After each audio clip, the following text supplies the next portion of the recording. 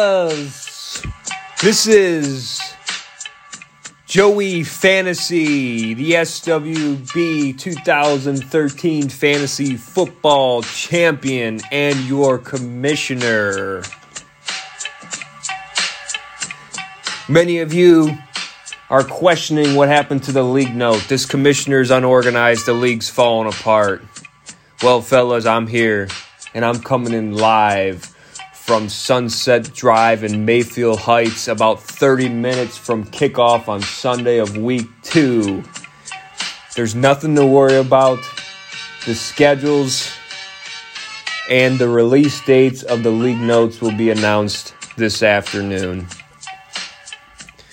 With that being said, I will take it off here for Week 1 and lead us off. I will also do 13 since Week 1 obviously is last minute here. So this is going to be quick, fellas, but I want to get something out to you in regards to the Week 1 results.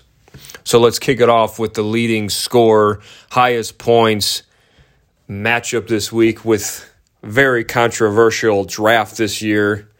Team Ace versus Team Ammo. Ammo obviously hates the auction draft, complains most years about it now, wants to go back to the snake, wants to get rid of his entire team. With that being said, he was able to put up about 114 points. Obviously, when you have Lamar Jackson, that's probably pretty easy every week to do that. However, Ammo's team really isn't as bad as he likes to make it out to be. Top performer, Lamar Jackson, 33.5 points. We'll also look at David Johnson, who I had last year and was a complete bust. It looks like Ammo may have hit a home run with that. Where Ammo may have struggled last week, surprisingly, is with his number one tight end that he paid, I think, $20 for, Rob Gronkowski, only getting him 8 points. So with that being said, I think Ammo has nothing to really worry about after losing to such a high-powered offense and great team that was put together, some say by Mr. Jeffrey Corbell. Others say they're not really concerned who drafted his team. It's there, it's put together. But Mr. Chase McCune ends up getting the first $25 highest point week. And his top performers obviously were Ezekiel Elliott, Watson, and Juju Smith-Schuster, surprisingly, all with more than 20 points. So that, obviously, when you got three guys putting up over 20 points, you're in pretty good shape. But it's a great start for Team Ace. However, if Team Ace does make a run at it, he stays healthy, it's going to be very controversial. Like I said, we're not sure if we're going to have to give the trophy to Mr. Corbell himself, or maybe we'll do a hyphenated Team Ace, Team Corbell on the trophy if he ends up getting there. But let's move on really quick. Like I said, that was the highest scoring game this week. Let's move to the second highest scoring game of the week, which was Team Scott versus David Giarrizzo. Team Scott for most of the week looked like he was going to end up winning that $25, but Chase was able to hold him off, surprisingly, because Bobby, like I said, most of the weekend was looking like he was just going to run away with it and have one of those 150-point weeks. Unfortunately for Dave, as we all know, when you put up 120 points and you don't walk away with a win, it's pretty much bad luck. But let's start with Dave's team here. Drew Brees, with 18 points, he would have liked to seen a little bit more from him. But how about that Clyde Edwards-Helaire?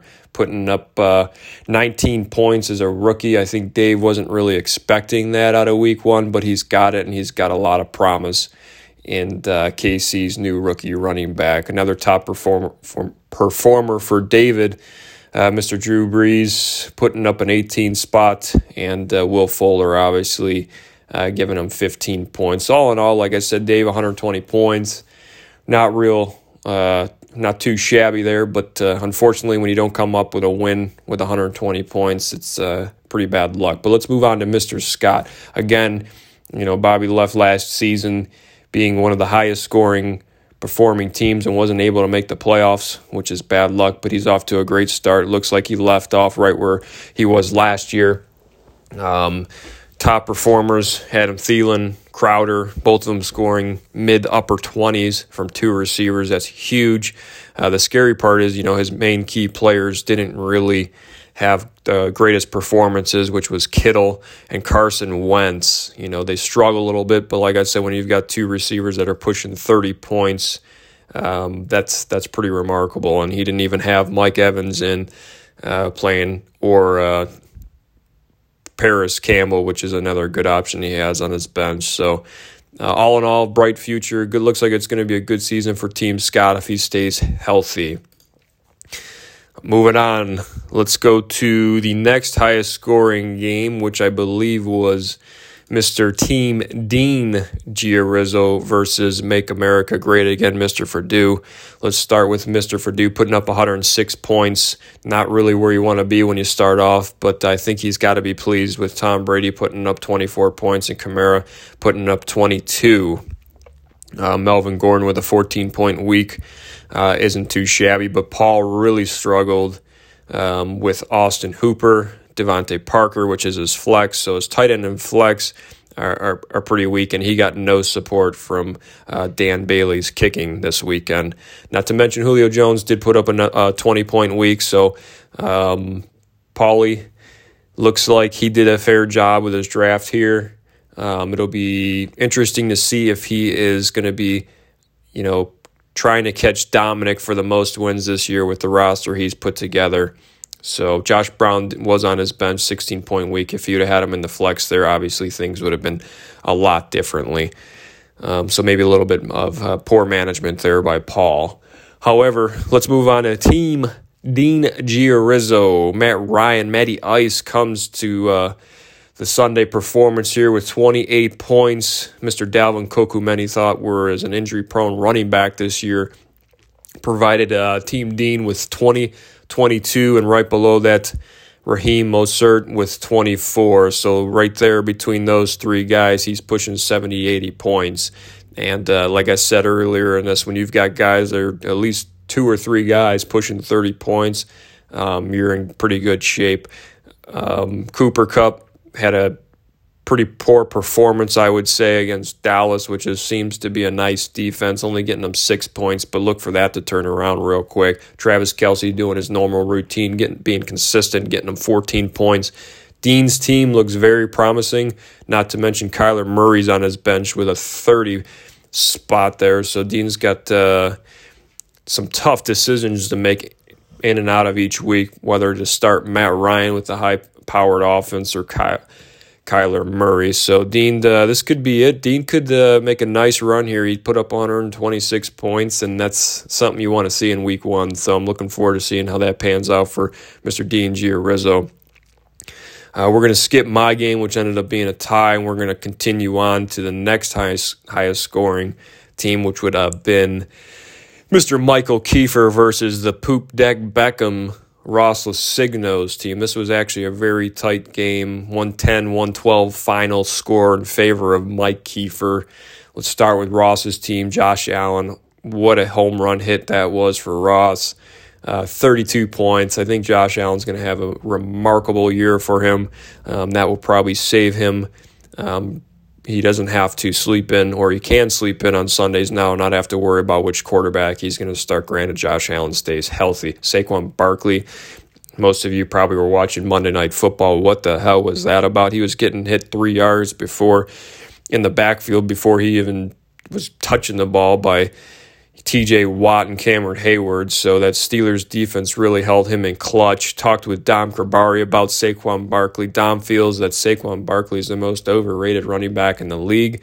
He sure looked overrated against the Steelers last Monday night, but it'll be interesting to see if he can come back this week and get Ross some support. Anything there would have pushed him over Mike Kiefer's team, but go figure, Mike gets lucky. Aaron Jones, very productive week, 15 points. Not great, not bad, but he did his job. Odell Beckham, yeah, it is the Poop Deck Beckham show over there because that was a piss-poor performance. Whether he was or was not running routes against Baltimore, it was ugly for Odell, but obviously here Sunday after the Thursday Night Football game, Odell looks like he'll be just fine. So hopefully he gives some production to Ross. Calvin Ridley, Another home run hit by Ross Lusigno. 30-point week there. But then you get down to Ross's tight ends. Evan Ingram was a 2-point week, which was pretty poor. And looking at his bench, he doesn't have any other options, so he may need to be looking for some trades there. So good luck with that, Ross. Moving on to the Mike Kiefer's team. Mike has already told everybody, every person on his roster is for trade bait. Typically, that's what Mike does after a draft, is ships his entire team. With that being said, he still was able to walk away with a win. Matthew Stafford, 17 points, but the real home run hitter for him was Josh Jacobs. After suffering that injury last year, he looked to be fresh and better than ever. 34 points. And then obviously another home run hit with Jonathan Taylor after Marlon Mack goes out with an injury. DeAndre Hopkins obviously looks very well with Kyler Murray. So right there, those three guys I feel like are going to be three top 10s for sure, if not top 5. So Mike did a very nice job drafting those key players. However, the rest of his lineup, if you looked at it, kind of struggled. So if those three players that I just mentioned stay healthy, Mike can make a mover here and kind of do a trade rape like he normally does every year, I expect Mike to be in the finals again. So congratulations, Mike. You seem to find a way to get it done every year. Moving on to probably the boringest game of the weekend, I would say, between Nicky the Cat and Team Rob Laricia. Anybody would have loved to play either of these two guys, as they were the lowest scoring two teams in the league last weekend. We'll start with Rob putting up a 90 spot. It's not really a great performance by any means, but it's also not a horrible performance. We see, I think Dom's have a 40-point week, so nothing to be ashamed of here, Rob. Cam Newton looks promising. Nick Chubb, obviously last Thursday looked promising, but unfortunately with the Baltimore game, he didn't really do much. And I mean, if you look at Rob's entire roster, from all the way kicker, defense, all the way up, there was really no top performers by any of the means, with the exception of Cam Newton. So hopefully Rob bounces back here and doesn't have too bad of a start of a season. But looking at his roster, it looks like he's got a lot of potential. Benny Snell by midway should be probably a realistic option for him in that flex position, or even an RB2. But let's look at your 2019 champions roster. Aaron Rodgers, what a hit that was after the piss-poor performance from Aaron Rodgers all last season. Nick took a shot at him, puts up 40 points in week 1. Christian McCaffrey having a nice 27-point week. The two of them combined over 50 points, probably 60 points there added up. So that's obviously huge. But then again, you look at the rest of his lineup there, they struggled horrendously. So A.J. Green, James Conner, a lot of those AFC North players are on Nick's team, and those guys are a little bit banged up and looks like they lost a step. So I'd be curious to see if Nick's making some moves. But hey, if he could pull the Dom Krabari special every year and just find a way to win and put it together, look for Nicky the Cat to make a run here. And last but not least, your 124.8 to 124.8 fellows. This was the first league tie in history. It took 9 years to happen. Dom will tell you it's because we're getting the same information from the same SED users, but I want to make it clear here in the first podcast, first league note of the season, Joey Fantasy does not need to take SEDs. He does his homework. Most of that stuff's free online if you just do a little bit of homework. Dom likes to overthink a lot, but needless to say, great performances from both teams. You score 120 points, you'll want to come away with a win. But if you come away, worst case scenario, with a tie, I guess you have really nothing to be too worried about. So we'll look at Dom's team real quick. Patrick Mahomes is going to be a great asset to him. He finally caught on, Dom. It took him 9 years, but you got to have a good quarterback to make a run in this league. Everybody knows that. You look at Devontae Adams, 35 points. I doubt that happens ever again for him. And DJ Metcalf with a great game. So little bench, not heavy, but you gotta remember Miles Sanders did not go last week for Dom, and Dom was really expecting him to put a uniform on there and get him some points, because Cam Akers was not the answer, and Darren Waller didn't help him much anyways either. Then you go over to Joey Fantasy's team.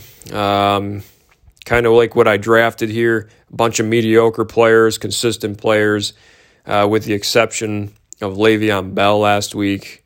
You're going to get close to 10 points from everybody, but standouts were Russell Wilson and Chris Carson, combined nearly 60 points that kept me alive. And then obviously the big Mark Andrews with a 20 spot is what really carried me. Keenan Allen didn't do much. T.Y. Hilton and DJ Moore, mediocre receivers, middle-of-the-road receivers, combined, the three of them had under 20 points. So that's something I don't want to see the rest of the year.